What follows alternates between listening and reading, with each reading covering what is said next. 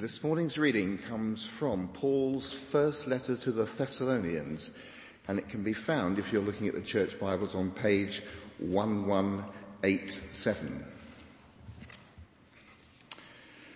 So I'm reading chapter 4 and starting at the 9th verse.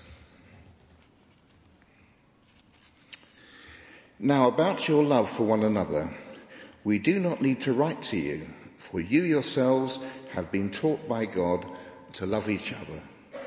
And in fact, you do love all of God's family throughout Macedonia. Yet we urge you, brothers and sisters, to do so more and more, and to make it your ambition to lead a quiet life. You should mind your own business and work with your hands, just as we told you, so that your daily life may win the respect of outsiders, and so that you will not be dependent on anybody. Thank you. Thank you, Steve, very much. Let's pray together now. Father, we ask that you would please speak to us through your word, the Bible, this morning, for Jesus' sake. Amen.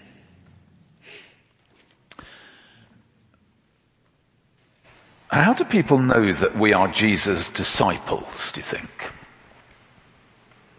Is it that we sing afterwards in the car park most weeks? Is it because maybe they can hear us singing during the service, especially if it's a really warm day and we've got the doors open? Is it because we've got great live stream feeds on YouTube? Is it because, well, we've got some lovely new windows appearing and we've got new lights in the chancel and these ones, the spots are brighter and so on? Is it because we've got good sound evangelical doctrine and we have Nick McQuaver coming every Thursday evening, so therefore people must know that we are Jesus' disciples? Well, no, it's not any of those, is it? Jesus said, by this everyone will know that you are my disciples if you love one another. By this everyone will know that you are my disciples if you love one another. Everyone will know. As in, everyone will know if we love each other.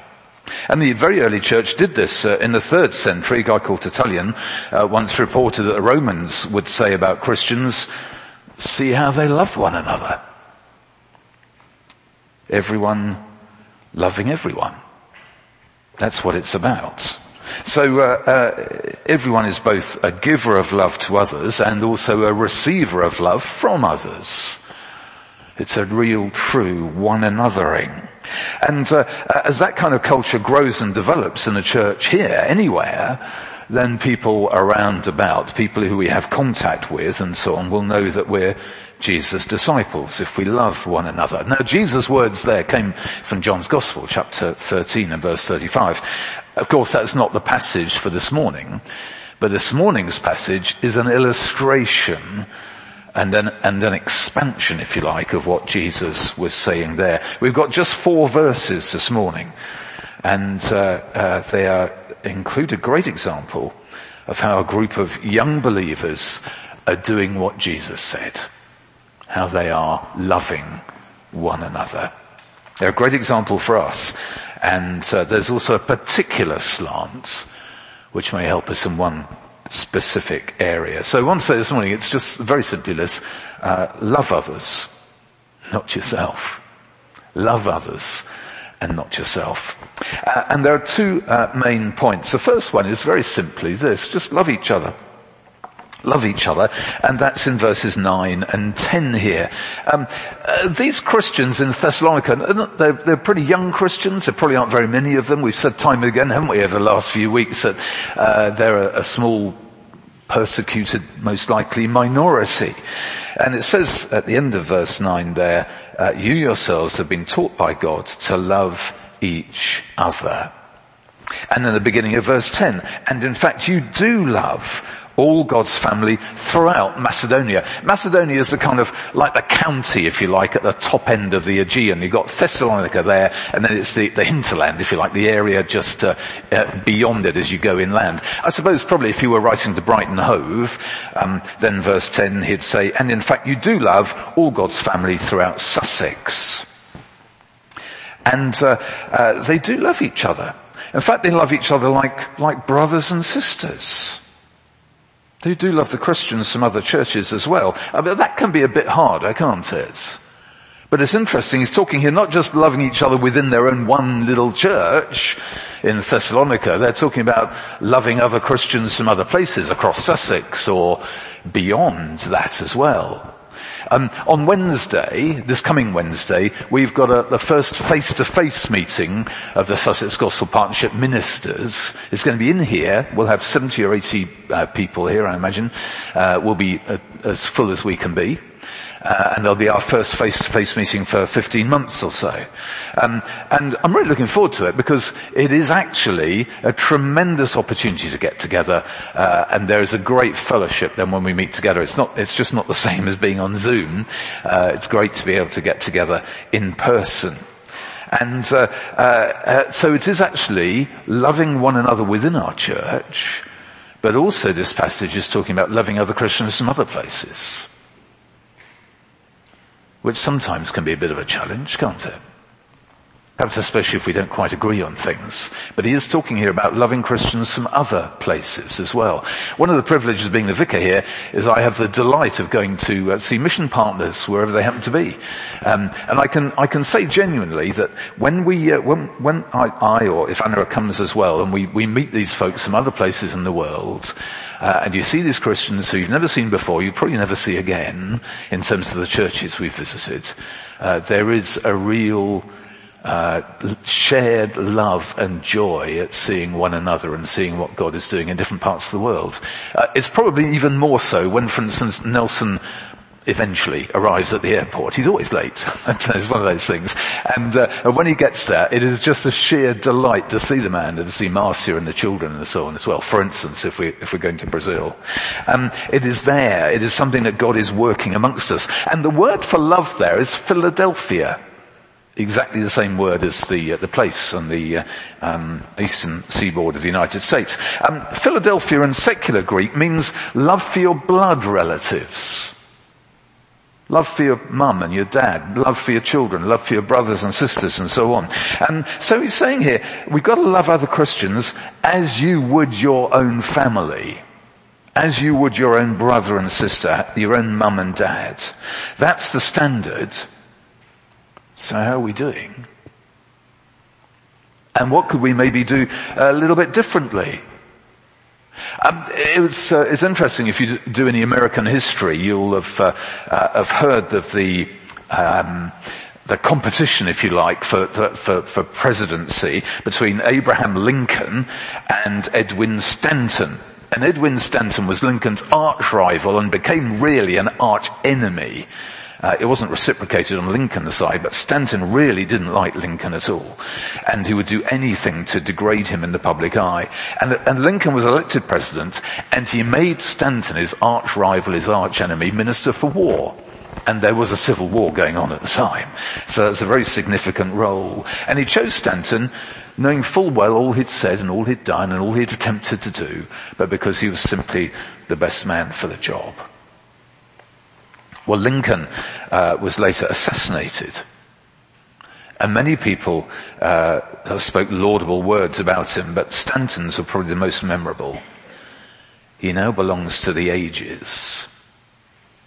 And he referred to Lincoln as one of the greatest men who'd ever lived.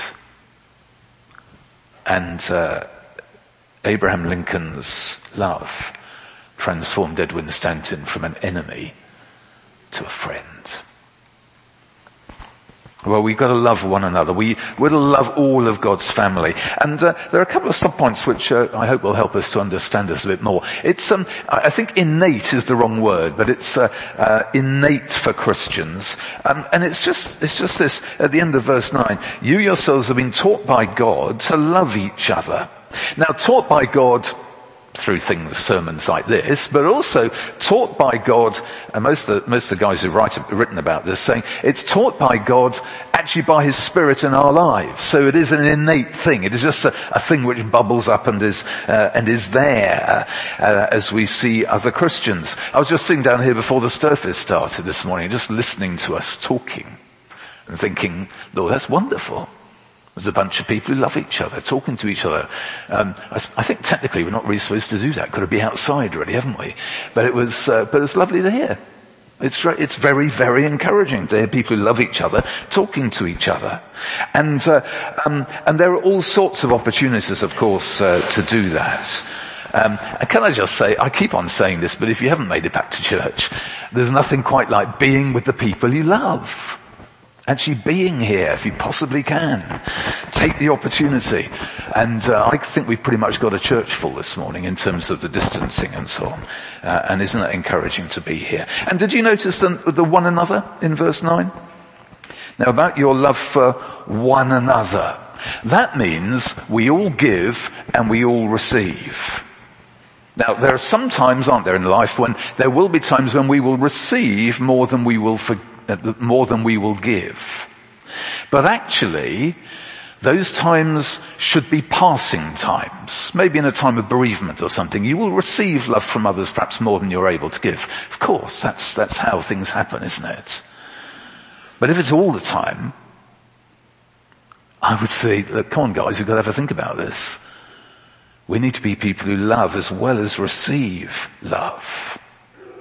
So we love each other. It's innate for Christians. It's what we do. It's almost as if we can't help ourselves. We've been taught by God, both through His Word and by His Spirit in our lives. But the other thing here is we see we do it more and more.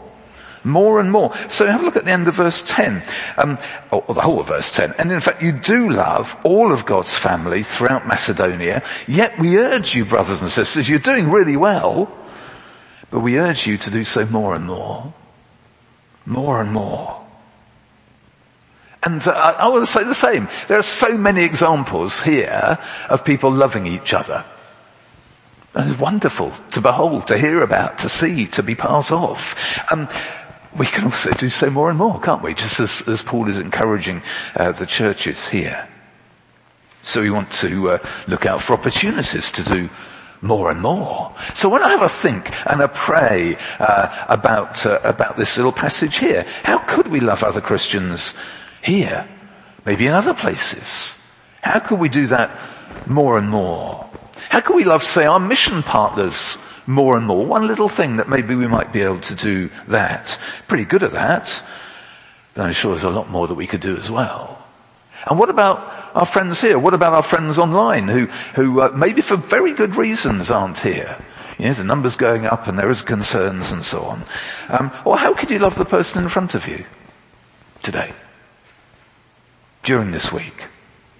Maybe a hello, maybe remembering their name, maybe you're going to a Lidl or something and you decide that you're going to knock on the next door neighbours, or just phone up a friend of someone who's here who's having a hard time and say, or maybe you're just going on holiday, we can actually get away, and you decide you're going to bring back some friends here, or maybe your small group, you're going to bring back, I don't know, some fudge or somewhere from wherever you're going, or perhaps you're going to a place that makes really nice cheese and you bring some back or whatever it be. Just little things, but just to say, actually we love people. We love people and we want to show and express that love. Hundreds, thousands of possible things we could do. And the thing is, we want to do it more and more. The thing is, we ought to be praying, don't we, that actually, Lord, please will you help me to do whatever it is to love people in our small group, or the people who are sitting in the same row as me, or the row in front, or across the aisle. Please can you help me to do that more and more? Please, Lord, would you help me to do that more next year, 2022, than I've been able to do this year? What could I do new for that? What would you do new, differently, better, say this coming week, than you've been able to do over this last week? And of course, in a pandemic, the ways in which we can express love, we can do it and so on, they do kind of, they vary, don't they? We are able to get out at the moment. Who knows what the restrictions are going to be doing in a few weeks' time? Who knows what's going to be happening in the autumn? And so we need to constantly have a think about how we can express our love for one another in appropriate ways within the restrictions, the guidelines that we're given. But still to do so more and more. Week by week, month by month, year by year, and so on.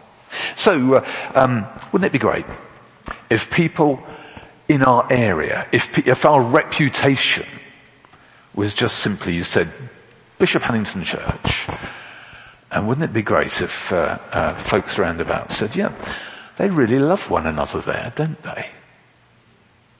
Wouldn't that be a good thing?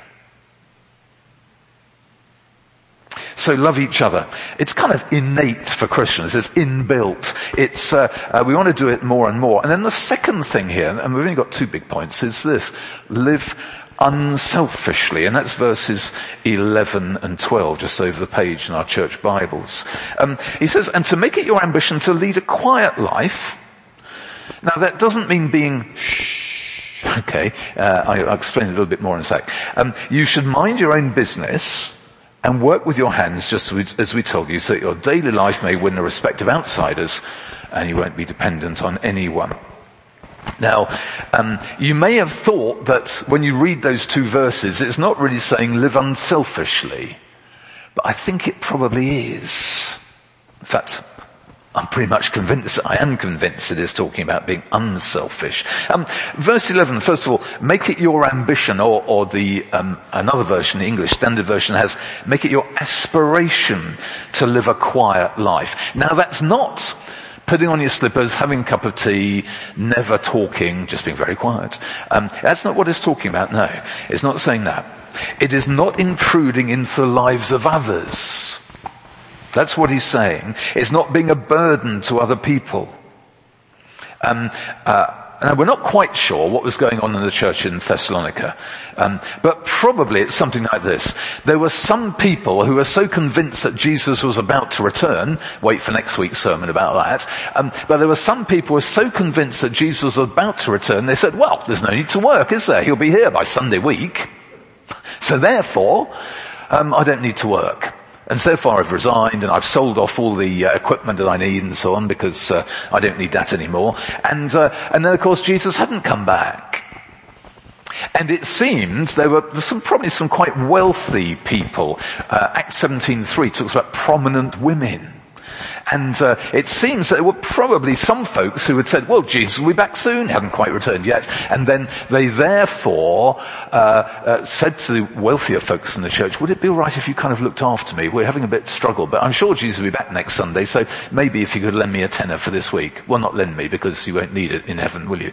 And they'd kind of given themselves over and were sponging off other people, basically. It's something like that. We don't know the exact reason. But it has a lot to do with Jesus' return, and it has a lot to do with not being prepared to work. And it's probably the 2 of those things are put together. And that's unhealthy.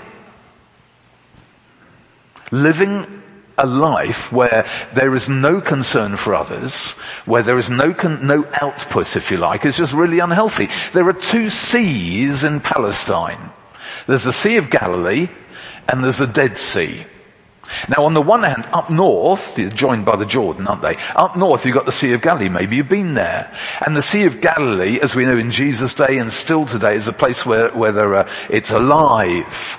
You can go and fish on the Sea of Galilee, and there are communities around it and so on. It is a living place, the Sea of Galilee.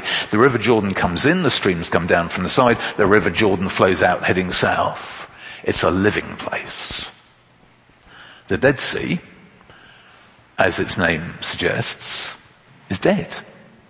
So what happens is the River Jordan flows down to the Dead Sea, and maybe there are 1 or 2 streams and so on coming in from the sides as well, but there is no output from the Sea of Galilee.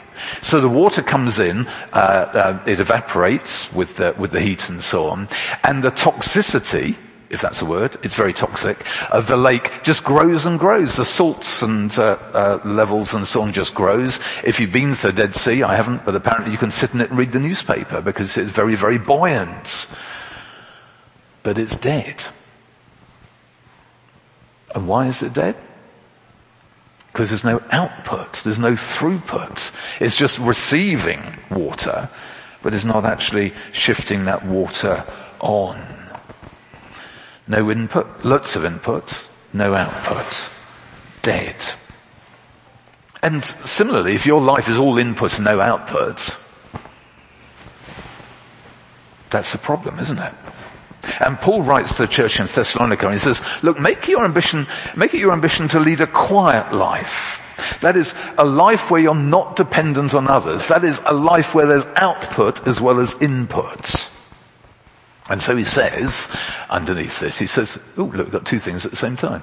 How exciting. Oh, there we are. Anyway, he says, keep on working, and we're doing it for the reputation of the church. So keep on working. Now, obviously some folks can't work, long-term illness, disability and so on. Some are retired. But I want to say, if you're retired, we still work. Christians never retire, actually. Clergy certainly never retire. But actually Christians don't really retire. And we will still carry on working, serving the Lord Jesus in our retirement. We might not get paid for it, but that's an entirely different matter, isn't it? And so of course some folks can't work for money. And there are times and seasons in life when it's maybe just as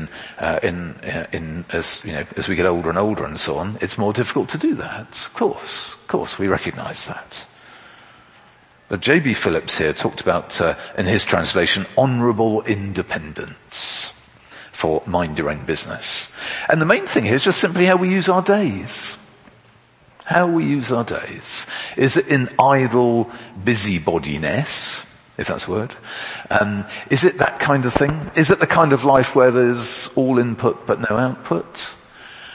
Or do we, even well into our 90s, for instance, still seek to serve and help others in whatever way we can?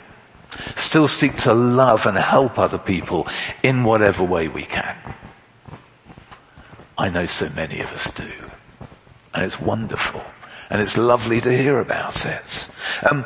When Paul talks here, he says it, and make it your ambition to lead a quiet life. There was a bit of a Greek thing going on. Greek culture despised manual work. If you were there in Athens, it would be all about ideas. It would be all about using your mind to work. They had a real respect for lawyers and so on, which is a much more a cerebral thing. And they would actually they would have despised manual work, which is a bit daft when you think Jesus was a carpenter. And Paul was a tent maker. Manual work, sewing leather, as he made tents in the evenings and late into the night, probably, to make ends meet. But he's also saying here, look, don't depend on the state where you don't need to. Of course some folks need to, and that's right, that's what we have a welfare state for and so on. But Christians should never depend on the benefit system if we don't need to. When we could work. And then there's of course the thing about what do we do with our days? Even in retirement, how are we going to use our time? How are we going to serve others? How are we going to have an output from our lives to seek and to serve the Lord and to serve and love one another? Great opportunities. And of course they will change over time, won't they? We'll be able to do it very differently if we're 10, and we should be helping our children to see how they can do this as well, than we would be if we're approaching 100, for instance. One of our lovely 8 o'clockers is 98. Still serving others. Isn't that good news?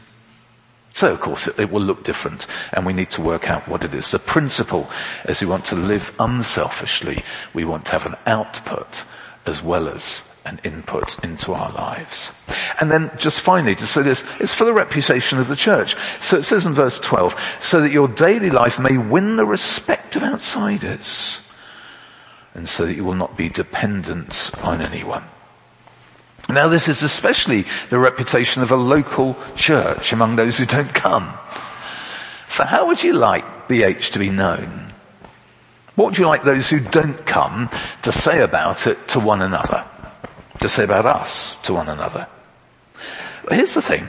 We can influence what folks who have never set foot inside this building say about us to one another. By our daily life. By our love for each other. There were two friends meeting one day for coffee. They weren't Christians, but they got talking about their local church, and a mutual friend who'd lost a husband, and both these two had been to the funeral And they said the funeral, which was about 3 months before, had been great. It was meaningful. It was personal. It talked about eternity. And at times it was quite a few smiles and a few chuckles as well in the service. It was really good, they said. But one of them then said over their coffee, they said, yeah, but you know the thing that most stands out to me is how that church cares, not just now, but they've been, not just then, but they're still doing it now. And they care for the whole family. When they're still providing meals 4 times a week. They've all been invited to other people's homes every Sunday for the last 3 months, and there's no sign of that stopping. And someone in the church has been doing the garden, and someone else has organised day trips to places for the children. They are an amazingly loving church. Do you want to be like that? Do we want to be like that? A place online, within the building, known for our unselfishness. A church life marked by sacrificial living for others. And of course we want to live that way because Jesus lived that way. And we want to live that kind of way and that kind of life out in the open. So we're not ashamed of being loving and helping other people. As Paul writes, he expects others to find out about what the Thessalonian church is doing.